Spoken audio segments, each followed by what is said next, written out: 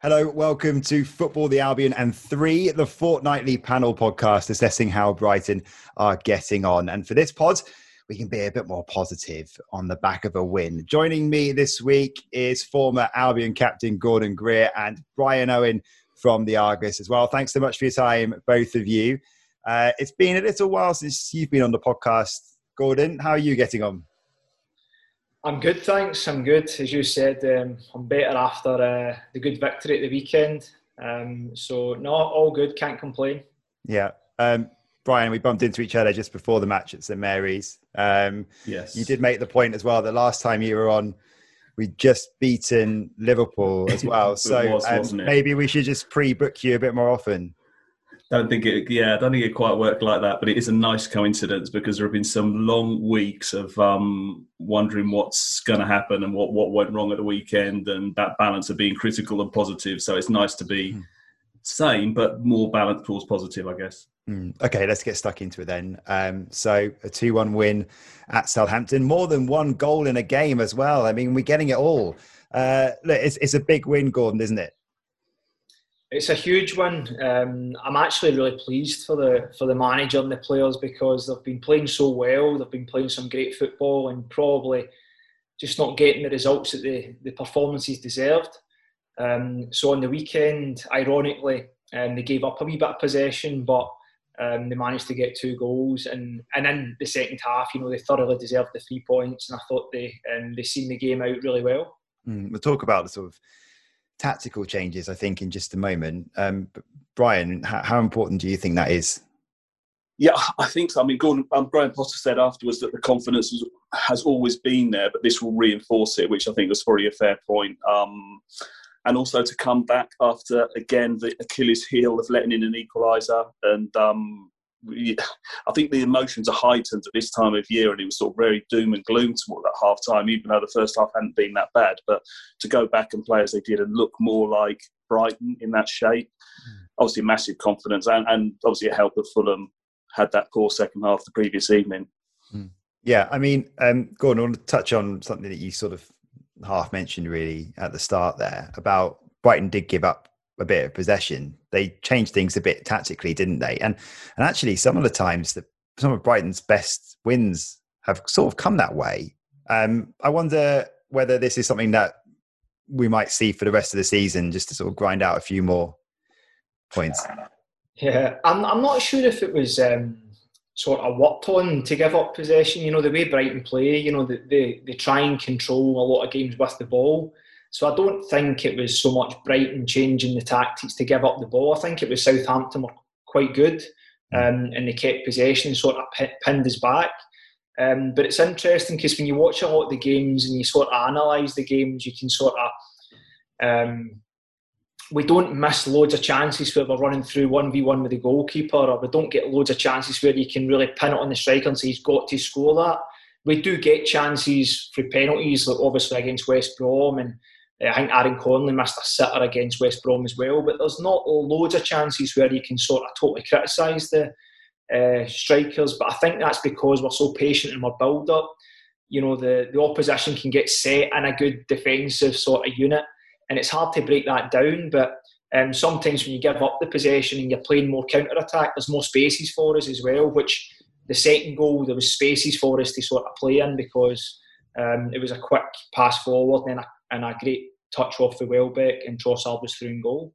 Yeah, it was a brilliant goal. I sort of wonder whether I think I sort of felt that we sort of saw the experience, the value of experience there in that game against Southampton. I think it felt like there was a bit better game management. Obviously, of the last few games, we've seen some late goals scored when it could have been a draw, at least against Palace and against Leicester as well, for example. And it's been a bit morale sapping, hasn't it? But it looked. Yeah. But I think did we see the importance actually of throughout the sort of spine of the team? Actually, the benefit of having the experience of Adam Lallana and Danny Welbeck both fit. So obviously they've played in huge matches for club and country, but also obviously Lewis Dunk. So if you've got Lewis Dunk, Lallana, Welbeck, actually, does that sort of bring some calmness to the team? And Joel Veltman as well, actually.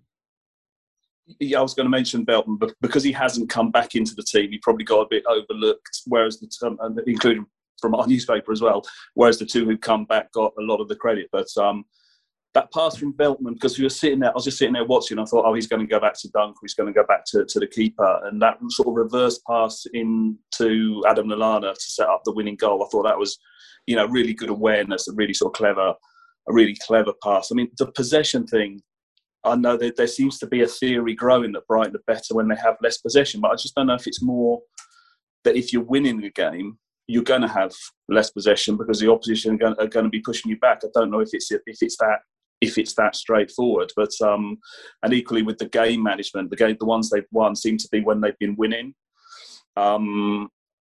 They've been ahead, and it's that when they're drawing, and I've heard like Steve Sidwell and Ian Wright, I think it was, saying if you're drawing, just take the point, don't push for the win. And that's when they seem to have been caught between two stools, when they've been level late in games and ended up with nothing. Well, that's what I mean, I think, really. I think it felt, sitting, I don't know what it was like, actually, if you're watching as a neutral, whether it actually looked quite comfortable, Brighton at the end. But, for me, especially reporting on it and trying to be neutral at the same time, it's a bit nail biting. But they just seem to hold out for that point, for the 3 points quite well. Apart from, I do remember right at the end, there were two clearances where Pascal Gross just hoofed it right up in the air, and then it fell to Lallana, who did exactly the same thing. And it was right at the end. It was really nervy. But Gordon, I want to know about what you think about the value of experience, because it is talked about a lot. It's just be able to handle those moments to see out the result that you're looking for. Yeah, I think you touched on it with the Leicester game in particular, where we were under pressure second half, and Leicester were probably the better team in the second half, and they were coming at us. So I thought maybe to make a defensive change would have been a good move, but I think we go and we try and play the same way over the 90 minutes. Like, this is the way we play. We're attacking, we keep the possession. And sometimes when you are under the cosh, I feel like it's good to just have a bit more a solid sort of framework. And I thought the changes that the manager made at the weekend were really good. I thought he sort of changed at the right time as well. I thought Welbeck was really good at the weekend, but I thought he was getting tired. And to bring Welbeck off and bring Popper on was just showing up the midfield. And as Brian said, you sort of give up possession because Southampton have got something to they've got nothing to lose at that point. So they're pushing forward. But I think the experience is really crucial, managing games and seeing games out. And Lallana, who's had a sort of up and down time through injury at Brighton, was excellent at the weekend. He was by far, in my opinion, the best player. I thought his control of the game, the way he looked forward with his passing, was excellent. And he'll be massive for us in the running. I think if we can keep him fit and sort of get him on the ball as much as we can, he's a top player. Yeah. He's two matches in a row, really, isn't it, Brian, for Lallana in terms of the standout player? It's going to be crucial. Yeah, and very different, because in the Leicester game, he was playing just off Neal Maupay, or Neal Maupay playing just off him, and it was that little combination up further forward. And I can remember asking Graham Potter in his post-match Zoom, is that something you're going to look at for the future? And he said, yeah, that could work well for us. But then in the week, he was suggesting that more of a midfield role, because I think he said up front he might get a bit more of a further forward, he might get a bit of a batter in, it might be a bit more physically punishing. And so he went into a very different role, but a different role, further back. So it just shows the versatility and the options that he's got, which is quite key. A lot of the team players who Graham Potter likes can play different positions. I think for once Albion didn't win the XG, as we keep hearing, they're a bit of Brighton are doing very well to show that statistics don't mean a lot in football this season, haven't they? They were getting to a point where I think if you're a neutral, the run was probably quite funny. If you don't care about Brighton, you keep watching them play really well and they keep losing. I just wonder whether Brighton have now turned a corner and they sort of showed a different way of a different side of themselves actually from that game. What do you think? I obviously feel for the players, because you're playing so well, you're dominant in games, and the manager and everybody connected to the club. you know, you're doing so well, and as you say, the statistics are saying, oh, you're X amount in the league and expected goals is this, but if you can't turn the sort of stats into the results that you really want, then it's really frustrating. I think credit goes to the manager for sort of sticking to his sort of beliefs, and this is the way we play, and this is the way we want to play, and this is the way we can dominate games. And I think he's done really well, and I've been really impressed with the team this year. And I think in another sort of in another season, you know, they'll be up middle of the table, I would say, like given the performances that they've put in. You'd hope so. And I think by funny, I more mean the fact that it's got so ridiculous that it's that it becomes a little bit almost like laughable for fans that wouldn't really care about what Brighton are doing, because everyone can appreciate the fact that Brighton are playing incredibly well the whole season, really. And actually, that's exactly right, isn't it, Gordon? The sticking to the process is really impressive. And actually, it must show some real management and man management skills from Graham Potter and his team, that Brighton can keep on having these setbacks, these what look like morale sapping. How do you come back from this result? Every time, actually, over these last few games where they haven't been getting the results that they needed, they were still coming back playing really well every time. That's a real strength of character, isn't it? Massive for me. I mean, I think it would be easy for some of the younger players to go into their shell and not look to take the ball and not look to play forward, but not one of them have done that. I mean, even I'll use Robert Sanchez as an example. After the Leicester game, you know, he made a mistake, which happens to everybody, but unfortunately for goalkeepers, 9 times out of 10 it might result in a goal against, and he made a poor mistake, cost us a point at least, and he came back on the weekend and he's coming for crosses. That just shows the sort of belief that the manager's instilled in the players, and they all seem really confident lads. So I think that's got to come for the manager and the staff behind the scenes. Yeah, absolutely. And Robert Sanchez, Spain squad member. I mean, what an incredible rise for him. He was at Rochdale last season. Now he's in the Spain squad. He's only played like a handful of games for Brighton in the Premier League. That's extraordinary. Yeah. And people in Spain, because I deal quite a lot with Spanish media, and people in Spain don't know who he is. I've had so many things. There's been stories out there like, who is Robert Sanchez? Because he came at 16 years old. He was asked.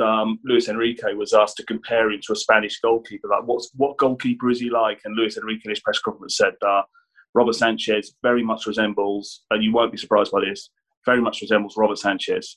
And so he sort of, you know, don't compare him to another keeper, or don't say he's another keeper. But I mean, early season, I thought he'd play in the League Cup. I remember using up my 2 questions to Graham Potter in the press conference before he played Portsmouth, saying, tell us all about him and how's he going to do in that. And he didn't play. So you wonder then, don't you? But he's got all those attributes, strong, that presence, like you say, comes for the crosses, which I'm sure Gordon as a defender would love to see a keeper coming out in the last minute in front of the cop or somewhere and taking a cross. And he can play with his feet, which is now really important. And I think Christian Walton, for example, isn't quite as good in that area. So it is a fantastic story. You couldn't have predicted it, but he seemed to take it quite, you know, almost matter of fact, quite calmly. I don't know what he's like inside, but he comes across as, yeah, okay, this is the next challenge, get on with it. And he seems to be very unflappable. Have you come across him, Gordon, for your work at Brighton? I actually was still at Brighton as a player when Robert was a kid there. Okay. So I know Robert, not well, but I do know him. I watched him as a kid coming through. He's always been a confident lad. I think the key areas for Robert that he's really improved is cutting out like sort of silly mistakes. And he's done amazing. Like, he's got so athletic. Like, nowadays goalkeepers, as Brian touched on, like, they need to be good with their feet. But Robert's so athletic. Like, he makes saves that other goalkeepers don't make. He comes for crosses that other goalkeepers don't. So, you know, it does surprise me that he's made the Spain squad so quickly. But at the same time, he's been excellent for us since he's been back in the team, and it's a real high pressure situation. He's handled it remarkably. Yeah. Well, so I mean, Robert Sanchez came to the club when he was only 15. So he came. I don't know how much English did he speak when he got here. Was he genuinely very, very confident then when he got here? Because he always seems quite chilled out and relaxed as well. He's very. I mean, he is a chilled out lad, but I think he's always been quite sure of himself. I think the problem. I hope I'm not speaking out of turn here, but I think the problem was keeping his feet on the ground when he was a young player, rather than sort of building him up. Whereas a lot of young players are unsure of themselves. They don't know if they've got a future in football. You know, they don't know where they're going to be. Robert was always a really confident lad, but as I say, I think the problem was trying to keep his feet on the ground rather than sort of building them up. But he's done excellent, and even his loan spells at Rochdale and Forest Green, where he's made sort of mistakes that people can easily criticise him for, it's not affected him, which I think is a massive thing in football. You know, it's easy to handle the ups, but it's not always easy to handle the downs, and Robert sort of it's not affected. So I'm sure he's going to have a real good career based on the fact that he's so comes across mentally strong anyway. And I think Spain want to have a look at him as well, you know, firsthand. They said, Luis Enrique was saying that they've seen what he's done in the Premier League in these sort of 14, 15 games, and they've gone back over, is it big data, I think they referred to, or going back to see what he's done in previous years. But they really want to have a look at him firsthand, get him in the, assuming, you know, travel is okay and he can go over there, get him into the group for whatever it is, a week or 10 days. And we've got an ex-international here, so he knows how important it is to see within that group and how much you then learn working with a player as part of the national setup rather than just seeing what they do with their club. How will he deal with the situation of linking up with some of those huge names in that Spain squad? Obviously, he still has some big names to play with at Brighton, but there's lots of players that he maybe looked up to for years are suddenly going to be his teammates. To be honest, I don't know how he's going to. Nobody really knows. To be like, if I'm looking at it from Robert's perspective, you know, he's dealt with everything that's came his way in the Premier League, and he's sort of dealt with everything that's came his way when he's been on loan in the lower leagues. But it's a huge step up. He's probably sort of idolised a few of those players that he's going to be in the same squad as, and he might feel, you know, this might be a time where he comes across as, you know, it's just another game or it's just another this, but I'm sure inside he'll be feeling this is really important, that I sort of step up to the plate and I show how good I can be, because, you know, they'll, as Brian said, they'll be looking at him, but a lot of players, when they don't know something, they'll judge him. They want to test him, they want to shoot at goal and, can he save this? Can he deal with this pass back? Can he deal with this? So they'll be testing him as well, which is really important that he steps up to the plate in that sense as well. It is a bit of a fresh-looking squad. I mean, there was Pedri for Barcelona has been called in. There's 2 or 3 others, so he's not going to be the only one in a way. So that'll be cool. He's not the only sort of new boy in class, so that might be quite nice for him. Although he's coming from abroad, obviously he's not as well known around the Spanish league. It's a new goalkeeping coach who's replaced the one who was there for 17 years, so it has got a little bit of fresh feel to it as well. So I don't know if that helps that he's joining not on his own. So there is a sort of a feel of a new chapter, if that's not too strong a word, within the squad. And he said I think what's really important with all this is that sometimes you can get sort of put into a squad when you're not ready. And you sort of can stand out that, you know, he's not ready. We want to have a look at him, but he's nowhere near ready. When you look at Robert, he's got the attributes to be like a top goalkeeper. So I think, whereas he might still not be like, you know, mature enough to handle certain situations, he's ready. You know, he's proved that with Brighton in the Premier League. He's ready, so I don't worry about him whatsoever. I think he'll handle it. I think he'll take it in his stride and he'll handle it really well. I think one of the things I quite like. One of the things I quite like yesterday, I was latching on some Spanish radio and stuff to see what they said. Is that, for example, Radio Marca, it then developed into chat about how Brighton. They're down the table, but they're not. They're playing better than they are, and a discussion about how Brighton were doing and what Graham Potter was doing. It was quite surreal to hear that on Spanish sports radio. That Brighton and Hove Albion, this team that we used to go and watch with Dean against Rochdale or what have you, being discussed on Marca radio because of this. You know, the projection of the club now is incredible, really. He's going to learn a lot. I think he's talked before about that David De Gea is one of his idols, so he's going to learn a lot training with him. Brian, you do speak Spanish, don't you? I think, is that right? You do listen. So you're going to be pitching yourself out a bit over the next few weeks. Are you going to be the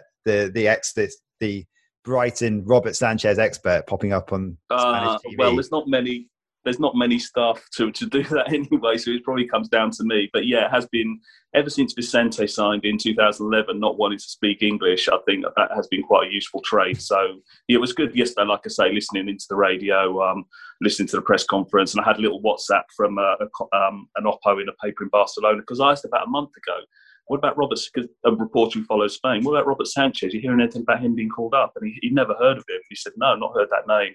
And he WhatsApped me yesterday morning. He said, yeah, your information was good. He's in the squad. He's going to be announced at 11:30. So I think Sanchez knew anyway. He'd already had a call from Luis Enrique. But it's interesting though. And it's just a different aspect of, covering this club. Yeah, absolutely. Let's move on. Let's talk about Andy Zakiri very quickly.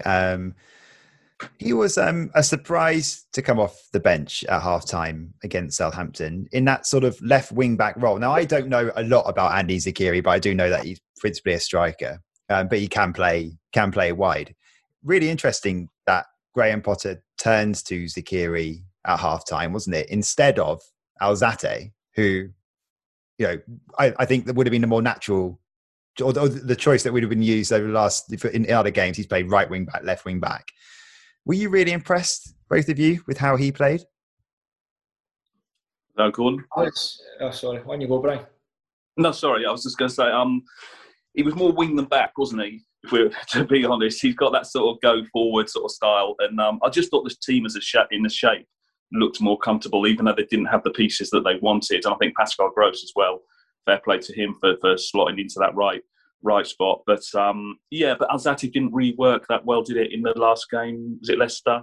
And Zakiri did give them something going forward. So we have seen him play wide on the left, but like I say, he was more attacking than defending. But it just took a bit of working out, didn't it? I know you did, Rich, looking at your tweets. Oh, it looks like Pascal Gross is playing right back. I don't know what Gordon thought when he was trying to figure it out as well. I think, to be fair, I mean, you don't want to criticise Alzate too much because he plays so many different positions and gives his all. But I think with the back three, with Veltman, Duncan, Ben White, you've got a solid sort of platform there. You've obviously got Lallana and Bissouma sort of in the middle of the park, who are both very good players. And Gross wasn't really attacking. Although he played sort of on the right-hand side, he was more defensive than he did attack. So we had a solid shape behind us. So I felt it was a good call because we needed some more legs. He's energetic, he had good energy. And I thought he'd done really well. I was quite impressed with him. I thought just having that energy and that positive, some young players they're not affected by the pressure. And it was like Andy just sort of stepped in and he tried to enjoy the sort of position as much as he could. I was quite impressed with late on actually when he got back and he headed one away for I forget who was running in behind him, but he got back and he tracked the runner. I don't think that's his sort of strength, but fair play to him. He put on a good shift. He's got a rawness and an enthusiasm about him, hasn't he? Which I think is quite, which I think fans quite enjoy, even though you're only watching it from TV. But I think that's quite, I think it's something fans can identify with. Yeah, I really agree with that. He looks an impressive talent, I think, Andy Zakiri. Because what do you think, Brian, Graham Potter will do if Dan Burn's injury is going to keep him out for a little while? I mean, it might not be that serious. It might keep him out for one game against Newcastle, and he's back after the international break. We don't really know. But who will he play in that role, either at left back or left wing back against Newcastle? Because we've got no Mikhail Karbovnik as well. Is he injured at the moment? I don't know. I don't think so. No, he's just not been involved. I mean, we're sort of getting to a point though, actually, where there's a few too many injuries in defence, aren't we? They're all in the same area, aren't they? I was funny when Gordon was mentioning about Andy. Then I was going to say, well, do you think I'll put him in from the start next week if Dan Burn can't play? Because Dan Burn is just so useful in those. He fills different positions and he makes things happen. So I can see, if they haven't got Dan Burn, I could see them playing Zakiri if he goes with that system, which is the shape they look so much more comfortable in. But it's more on the right as well. I'm not sure. Do they give Karbovnik a go? That's where he's played. He's played on the right in the under-23s and in the Carabao Cup, and he's looks good going forward. Not seeing all that much of him. Not so reliable defensively. So, is that the time to give him a go? I'm really not sure. And then we've got Adam Webster, of course, who I haven't nailed down Graham Potter in any of my permitted, amount of questions, because he said about he'll be back after the international break. And I think the assumption is easy to think, first game after the international break, but I don't know if it will be. I don't know it will be a game or two on. So they are a little bit short of defenders, aren't they? So we'll hear more about Dan Burn on Thursday. But I think Zakiri may be down that side, but I don't know on the right. Not totally sure. And there's always option for surprises with Graham Potter. I think it just depends how positive he wants to go. Because you've got, obviously... I thought Gross was disciplined and he sort of sat in that sort of right wing-back slot and he defended quite well. He was tracking his runners and he never done as much. I know he missed the chance, but he never done loads going forward where you would sort of usually see him. Whereas Zakiri's maybe going to lack defensive nous and sort of positional play, but he'll give you a bit of energy and sort of enthusiasm, as you said. So it just depends what the manager really fancies. I think it's a huge game for us, and I think it's one that, I'm not a manager, but I would be going all out to win that game because if we get the 3 points, then you're looking up again rather than looking sort of over your shoulder. So I would, if I was in charge, I would definitely go positive and sort of give it a good go. We'll come to a bit more of a focus on Newcastle in just a minute. It's good about Pascal Gross actually on the right, isn't it? Because he can. Well, you got the youthful enthusiasm of Zakiri on that one side. With Gross, he can. Yeah, he's not the fastest, but he will run and run and run and run and run. I think he's got some of the best running statistics in the Premier League, hasn't he? Can we quickly chat about Yves Bissouma? It's interesting in the press box at the moment. Obviously, you can hear a lot of what's going on the touchline, but you can also hear what's going on in the press box. So I was sitting next to some of the performance analysts, and they weren't particularly happy with Yves Bissouma playing the ball simple. I sort of thought like maybe he was pushing things a bit too hard. And I wonder what you two both think about whether there's been a slight drop off in form with Yves Bissouma, because he's had such an amazing season. He's been one of he's been one of the standout performers, hasn't he? And I mean, maybe over the last few games, maybe dropped off a little bit. And I think the sort of what I was getting from just listening, and I could be completely wrong because I'm not a performance analyst, but I think they're just maybe thinking that Bissouma almost knows that he's not quite on it 100% at the moment, and maybe he's trying to force things a little bit too much. He's trying to play the pass which wasn't really on when he could play it simple, which is basically what he's been doing amazingly well all season. What do you both think? I don't know, Gordon. What do you, I mean, all I can see is he's still being picked. He's in the team, isn't he, every week? So. It's still a solid 6 or 7 out of 10, though, isn't it? So I think sometimes you can forget how young he is. Mm-hmm. And how well he's been playing. And everybody goes through ups and downs. Footballers, I was speaking about Robert and how it sort of not affected him, and he sort of just he made a mistake, but then he's coming for crosses the week after, which showed like strength of character. Like Yves, if he's sort of not playing as well as what he knows he can do, and I know that all eyes are on him as well, so he's like the so-called sort of best player, if you like, the most valuable player in the squad. So he knows that all eyes are on him, so he's probably feeling a bit sort of he needs to step up to the plate, and if it's not going his way, he's maybe just struggling a wee bit with confidence. And obviously as well, the results can affect players in different ways, and as you said, we've lost these sort of last minute goals against Palace and Leicester to drop points, and he might have took that worse than other players have taken it. So I think as long as he's giving his all and he's getting about the park and he's making tackles and he's trying, you can see like his effort levels are still there, then you just can't criticise players for having off days, because we all have them, unfortunately. And there's still a lot of faith being shown him, say, in that second half where it was him and Lallana in midfield. He's still got a lot of managers' confidence, obviously, and I think, like you said, initially that was probably the problem with him. He tried to do things that were too clever and too much, and try those shots and try that little trick outside the box at Anfield. So keeping it simple has probably been the strength for him this season. Can we quickly talk about Lewis Dunk, fourth goal of the season against Southampton, which is great to see as well, because he had a little bit of a leaner spell the last few seasons. It's good to see him back amongst the goals again. Gordon, I want to ask you a bit about Lewis Dunk, because a number of your former teammates have been on as well in the past, and sort of we've been talking about his development over the years, and it's been extraordinary, really. And I think a lot of us would all say that he should have been in the England squad a lot more. But did you think at the time he'd be the player that he is? Because again, a lot of your teammates maybe have hinted that perhaps maybe the attitude wasn't quite 100% right at the start of his career, but clearly something's changed over time.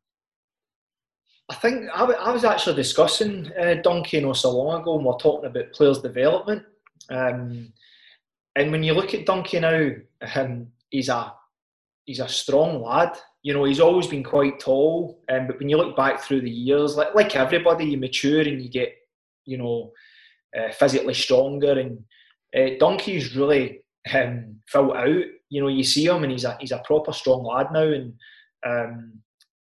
I don't know how much that is genetics and how much is actually effort with Donkey, because he was never one for being in the gym. But when I see Donkey play, even when he was a younger player, you knew he had loads of talent. But as you touched on, I wasn't sure if he would get to the levels he's talking about now, because purely because the type of person he was quite laid back. But now when you see Big Donkey, he's a real threat in the box. Both boxes, he's good at attacking the ball, and he's got undoubted talent when he's got the ball at his feet as well. So I'm really pleased for him. I think, as you said, he should be in the England squad, in my opinion. And probably the thing that's held him back for being in the England squad is probably the fact that he's playing for Brighton and sort of down near the bottom end of the Premier League. Yeah. His dad was a real powerhouse. I remember a midfielder, but a big, powerful bloke. So perhaps there is some genetics to it. So from double figures now in goals in the top flight, that's a very select band in Brighton's history. It's about 10 players or so. And what ahead, we were so far out. When I look back, he was penalty spot, if not a little bit further out than that. I don't know if he caught the keeper by surprise a little bit, but it doesn't have to be the strikers who score goals, does it? I remember a season when Gordon was there and Sammy Hippie was in charge. I think Lewis Dunk was top scorer for most of that season. So he's got it. He's got it in him. He's a huge threat at set plays. I mean, I know he's got, as you say, he's got 10 goals, but he could easily have doubled that. The amount of times he gets his head on crosses. He does attack the ball really well, and he's a real threat for us. Yeah, Lewis Dunk has got 20 league goals for Brighton now. 15 of those have come as headers as well, which I don't know if that's not much of a surprise, I think, but it just shows his threat, doesn't it? Only 15. Yeah. Did you ever, Gordon, see him as captain material? To be honest with you, not really. I think he was sort of like, he's always been a really good footballer, but I didn't really see him as captain material, if I was being honest, when he was younger. I thought there was other players that would probably sort of hang around, but obviously with Brighton going up the league, should I say, from the Championship to the Premier League, that sort of got rid of a few sort of younger players, maybe that weren't good enough to play in the Premier League, whereas Donkey's always had that talent. But as he's got older, he's obviously developed that side of the game. And the fact he's homegrown and all that as well, and the Brighton fans can really relate to him because he's a local lad. I think it's just really good for him to sort of step up and sort of be counted, which he's doing now. And his performances over the last few seasons have been excellent. I've been really impressed with him. Here we are talking on Tuesday, where a England squad would be named on Thursday when this is going out. So you might have been listening to us, and we've all got egg on our faces, and Lewis Dunk has been handed a surprise call-up. Unfortunately, you don't think it's probably not likely to happen. And the players that are being mentioned more about call-outs before he got injured, Adam Webster and, of course, Ben White as well. Brian, do you think we've passed the point with Lewis Dunk about worrying whether he's going to leave? Yeah, possibly. It looked. There was a stage when it looked like they were actually signing his replacements a few years ago. I remember when Uwe Hunnemeyer and Conor Goldson came in, that sort of time. I think it doesn't. He doesn't figure as the ones who are mentioned in the league now. So it's more likely people talk about Ben White, people talk about Tariq Lamptey, a lot of talk about that, Yves Bissouma. But I mean, you say the leadership things again. Going back, I'm old enough to remember his dad playing around the local scenes, and he was always a captain, and then he was always manager. So again, I mean, they're quite strong personalities, both of them. And I think also, again, with that leadership, you go back to Adam Lallana as well, and the role that he plays out there. So he's sort of not alone. But Lewis Dunk is now, he's almost become. You see him staying at Brighton, don't you, for the rest of his career, I guess. I feel like I'm in that place now, and maybe wasn't last summer before he signed the contract. Yeah, interesting one. I wonder as well, Brian, have you noticed a change if you go back to the first time you ever interviewed Lewis, and then have you noticed a change in almost like maturity through those years? Yeah, I mean, we don't talk to Lewis that often, but I mean, he was like a lot of young players in that he didn't really sort of know how to, he was fine, but he didn't expand on answers and stuff like that. But I think it's more with Lewis, it seems to be more what you see, actions. I wouldn't say it's sort of what he said or what you hear him shouting on the pitch. He seems to be very much that type of leader as well, like very much a lead by example type captain. So that's the impression I get anyway. And Gordon, actually, just about that, actually, when you watch Lewis play, he definitely seems to, he almost plays a little bit on the edge, doesn't he? One of those players that you say that he during the start of his career, actually, he did receive quite a few red cards, didn't he? And he's very passionate player who wears his heart on his sleeve. And maybe has he found that balance of reining that in right to the limit? Because you'll often see him right up in a referee's face to defend his players. When in terms of a captain, he does his job with the ref, doesn't he? I think it's really important that you sort of, I think you harness that. I was the same. Like you're passionate, you want to win. You know, he's a winner, and he's he's doing whatever he can. But I think a lot of the times, especially when he's in the referee's face, if you like, it's because he feels like the decision's maybe been a poor decision or unjust, and he's trying to sort of make his point. But it's really frustrating when you're, especially a club like Brighton who's playing so well at the moment, and you're sort of.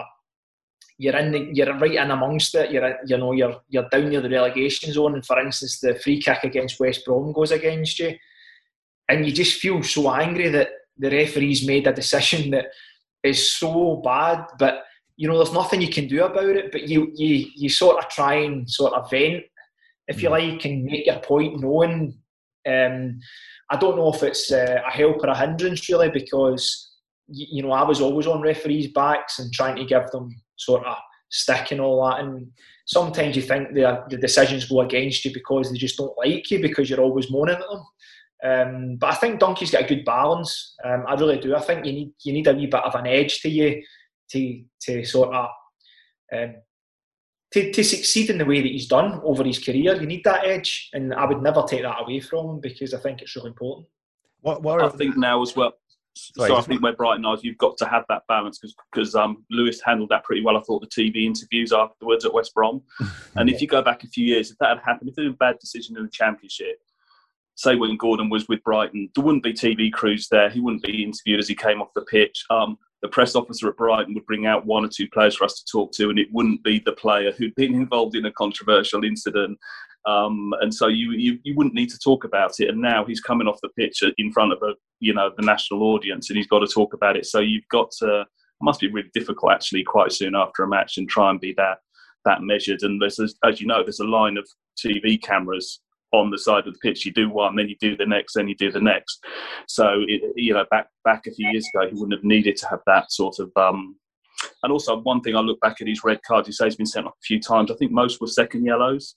And there's maybe a learning process there in when you've got a yellow, rein yourself in a bit. I don't know, but they weren't sort of horror challenges and straight reds. Most were second yellows, and you thought, did you need to make that second challenge?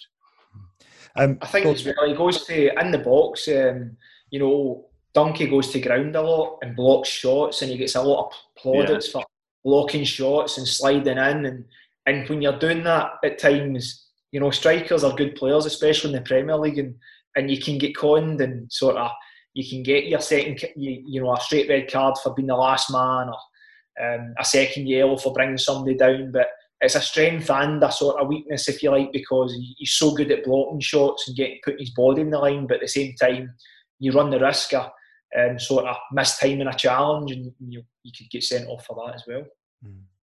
I'm interested, Gordon, just about what you were saying about when you sort of talk to referees, just getting into the psychology of a captain. In rugby, it's talked about a lot about how a captain will try and get a referee on side, and you almost play the referee as well as the opposition. And rugby is a lot more technical in terms of a lot of times, a lot of the players that are playing don't even know what the rules are. I mean, that is a fact that a lot, especially the forwards, will say.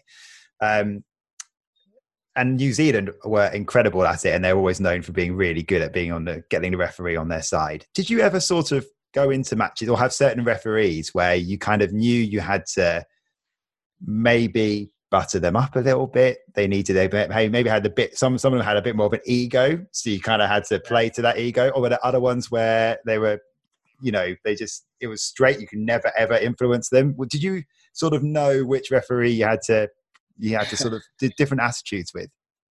Well, see, to be honest with you, see what you're saying, you would always try that. That's just human nature. So every time I met a referee before the game, and, you know, I would be as nice as possible. I'm a nice person, you know, away from the football part. So I'd be as nice as possible, trying to sort of get in their good books, if you like, and make them feel like I was a good person and a nice lad.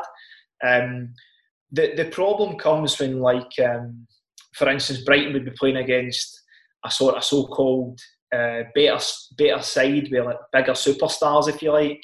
I'll use an example now. Like, they'll go to Man United or Man City where they're playing against, like, sort of Aguero and you know, David Silva or Kevin De Bruyne, and the referees are on first name terms with them, whereas they don't speak to us in first name terms. You know, they're none of that's a foul or this. So that used to really annoy me, because it was like one rule for one rule for another. So even though you're trying to be like the bigger person, I'll try and get them on side, you know, you can't bridge that gap. That's human nature. They want to be liked. What's to me, like, they want to be liked by these sort of superstars as much as sort of the young fans want to be liked. So that used to annoy me. So I would get to a point where I would be trying, and then I would just say, nah, I'll go the other way, and just try and put pressure on the referee, see if I get a decision that way. So it's just depends how the game goes. But, you know, we would try everything. We'd try and be nice. We'd try and be nasty. We'd try and put pressure on the referee by crowding him for certain situations. That was especially, in particular, under Gus Poyet, we would crowd the referee. And it wasn't intentional. It was just that we were passionate about what we wanted to do, and we wanted the referee to know that he was in a game.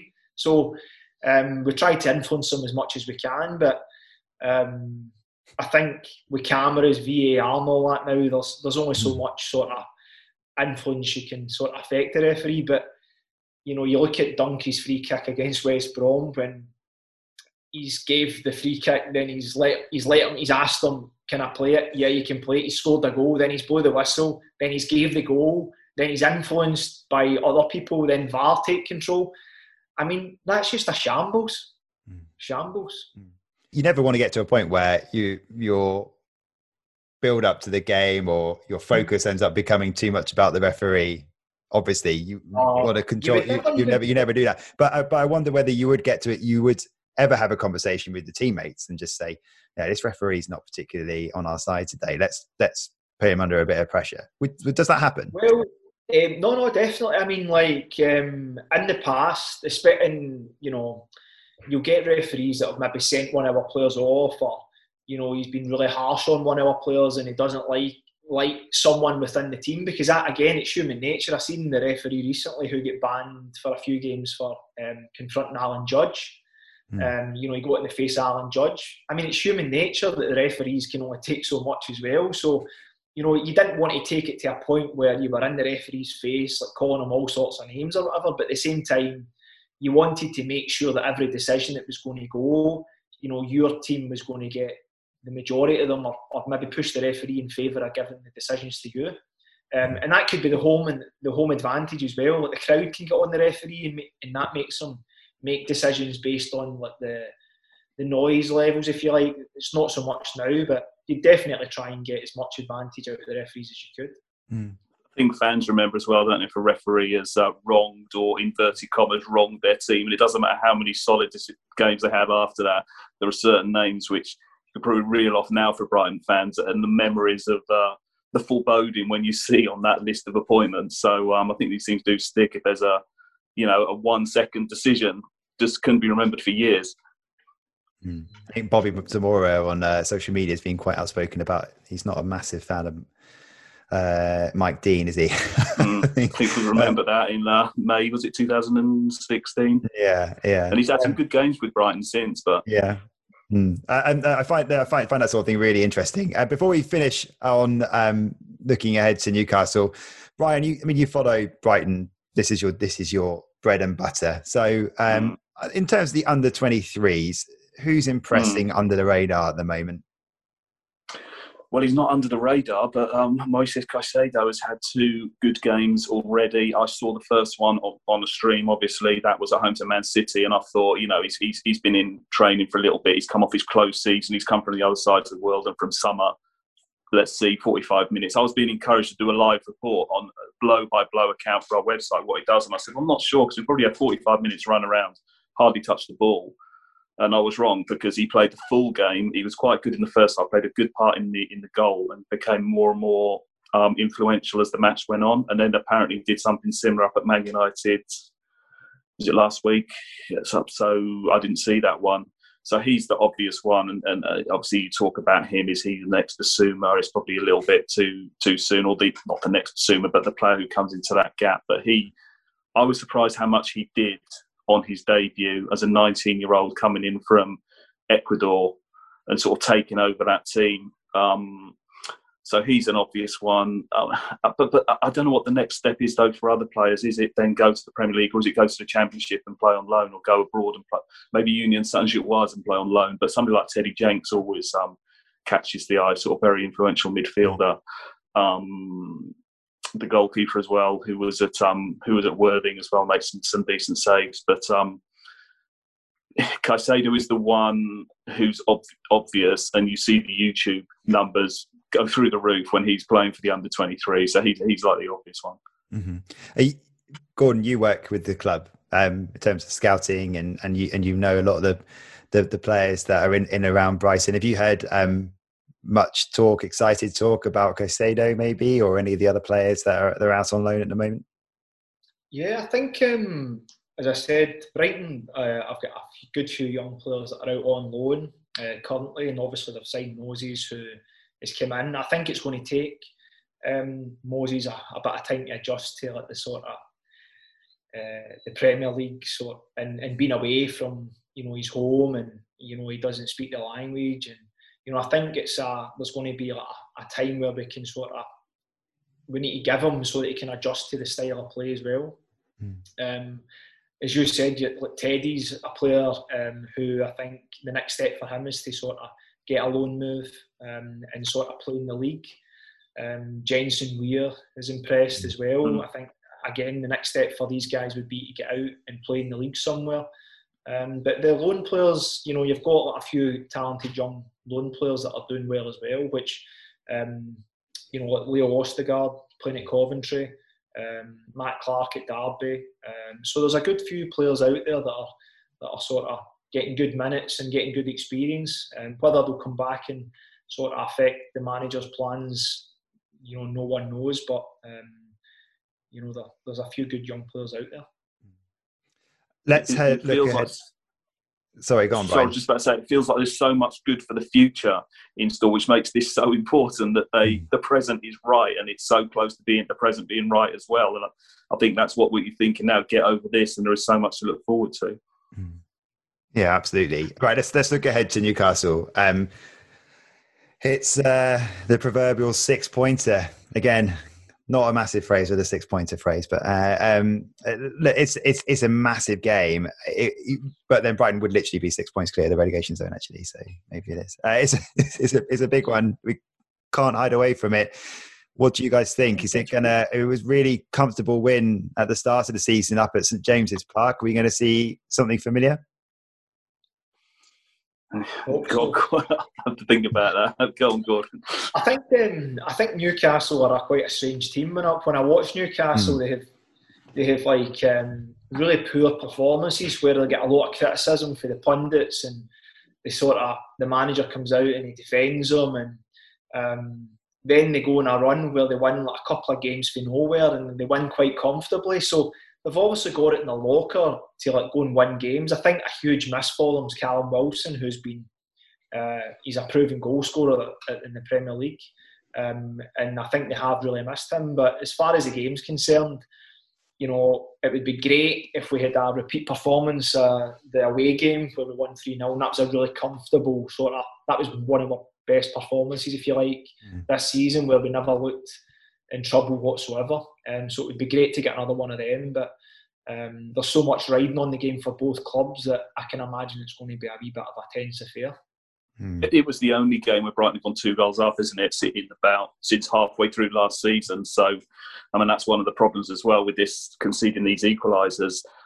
Brighton just looked to be a more modern team, and Newcastle looked an old-fashioned team in sort of setups and tactics that day. It was surprising that they're still next to each other if you based it on those performances. But I'm just sort of interested in the sort of psychology of this, because thinking from the Newcastle point of view, you come to a team who's won one home game all season. From a fan's point of view and from a journalist point of view, you're probably thinking, oh gosh, that's a foreboding. They've got to win at some time, this Brighton team, they've got to win some game. I wonder from a player's point of view, players tend to be more confident, at least outwardly. So if you coming down to Brighton, who've won once at home, do you think they're not very good at home, we should get something here?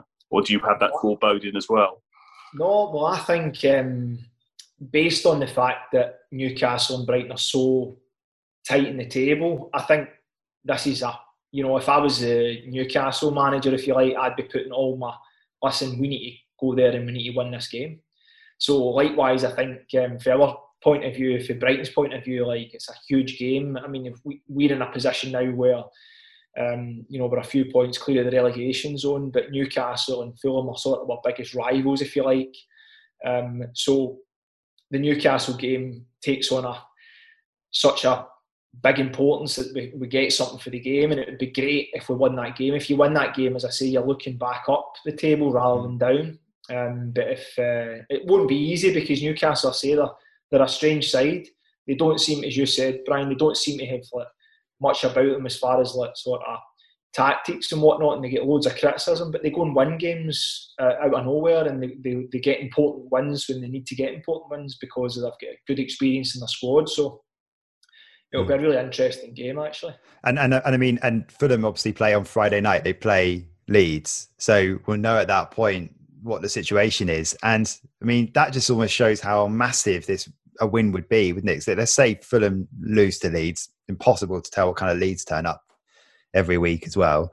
So let's just hypothetically say Fulham lose to Leeds, Brighton then play, and they go, it's just an incredible advantage, isn't it? With the game in hand, they'll also have as well over Fulham, potentially 9 points clear, and it really would be between Newcastle and Fulham at that point. So this could be a massive point of the season for the relegation zone. Just this one game.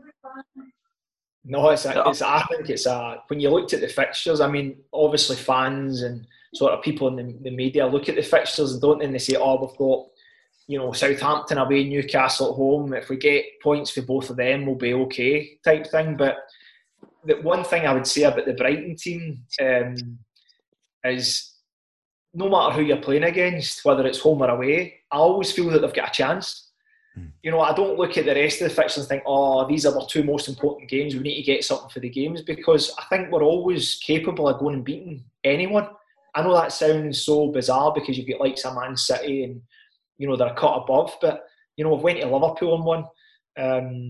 I wouldn't put it past them going and beating, a couple more teams high up the table, because it suits us the way that they play. The better the team is, we raise our game and we play well against the sort of better teams as well. So it's a huge game, but I think it's more important that we keep the performances going as well, because that's going to see us through at the end of the season. But the results sort of bear that out as well, don't they? Brighton's results against the lower teams. We've seen what Sheffield United come here with 10 men and get a point. West Brom, Fulham, and the results against the bottom teams aren't, the bottom sort of 6 or so are not that good. Southampton might be the lowest team they've actually beaten, I think. So so it sort of bears out what Gordon says. I think it's very easy to call every weekend massive when it comes. I'm probably sounding like Graham Potter here now, but every weekend seems massive at the time, and then the next one seems even more massive. And it's still quite a lot of games to go and points, but this would be huge if the 2 results went their way. Obviously, you look forward to the end of the season. You've got Newcastle and Fulham playing each other, so if it can be 2 points ahead of both of them, they can't both win on the last day. So it's going to be quite tense, isn't it? Even without the crowd, which increases that tension. You're a little bit anaesthetised sitting in an empty stadium with no noise and no sort of positive or negative buzz around you. But I think it will feel a little bit tense, like the Southampton game did. So what about? I think that tension as well. Sorry, Richard. I think that tension. I think the manager, Graham Potter. I think he sort of takes a lot of the pressure on himself, and sort of the way that he speaks. It's like the players aren't under pressure. He sticks to the game plan. Like, this is the way we play. This is what we're trying to achieve. Over the course of a season, if we keep doing the right things, we'll get to where we need to be. Whereas some managers put the pressure back on the players. So even though there's no fans in the stadium, the manager projects the pressure on the players, and that can tighten up players as well. Or it can go the other way and make the players sort of work a wee bit harder. So it's really interesting. Okay, so score prediction then for the both of you. What are you going to go for? Brian first, since you're not a fan of answering these questions. I have predicted a couple of wins for Brighton this season, and it doesn't really work that way. I will say 1-1, and I sort of know what that means secretly. I'm going to be more positive, to be honest with you. I'm going to say that Brighton are going to win 2-0. Okay, I like that one. Yeah, I'm going to back a 2-0. Look, both of you, thanks so much for your time. Really appreciate it. That's it for this podcast for next week. Bobby Zamora will be my guest. Please do subscribe, share, and leave a review on Apple Podcast. Thanks for listening.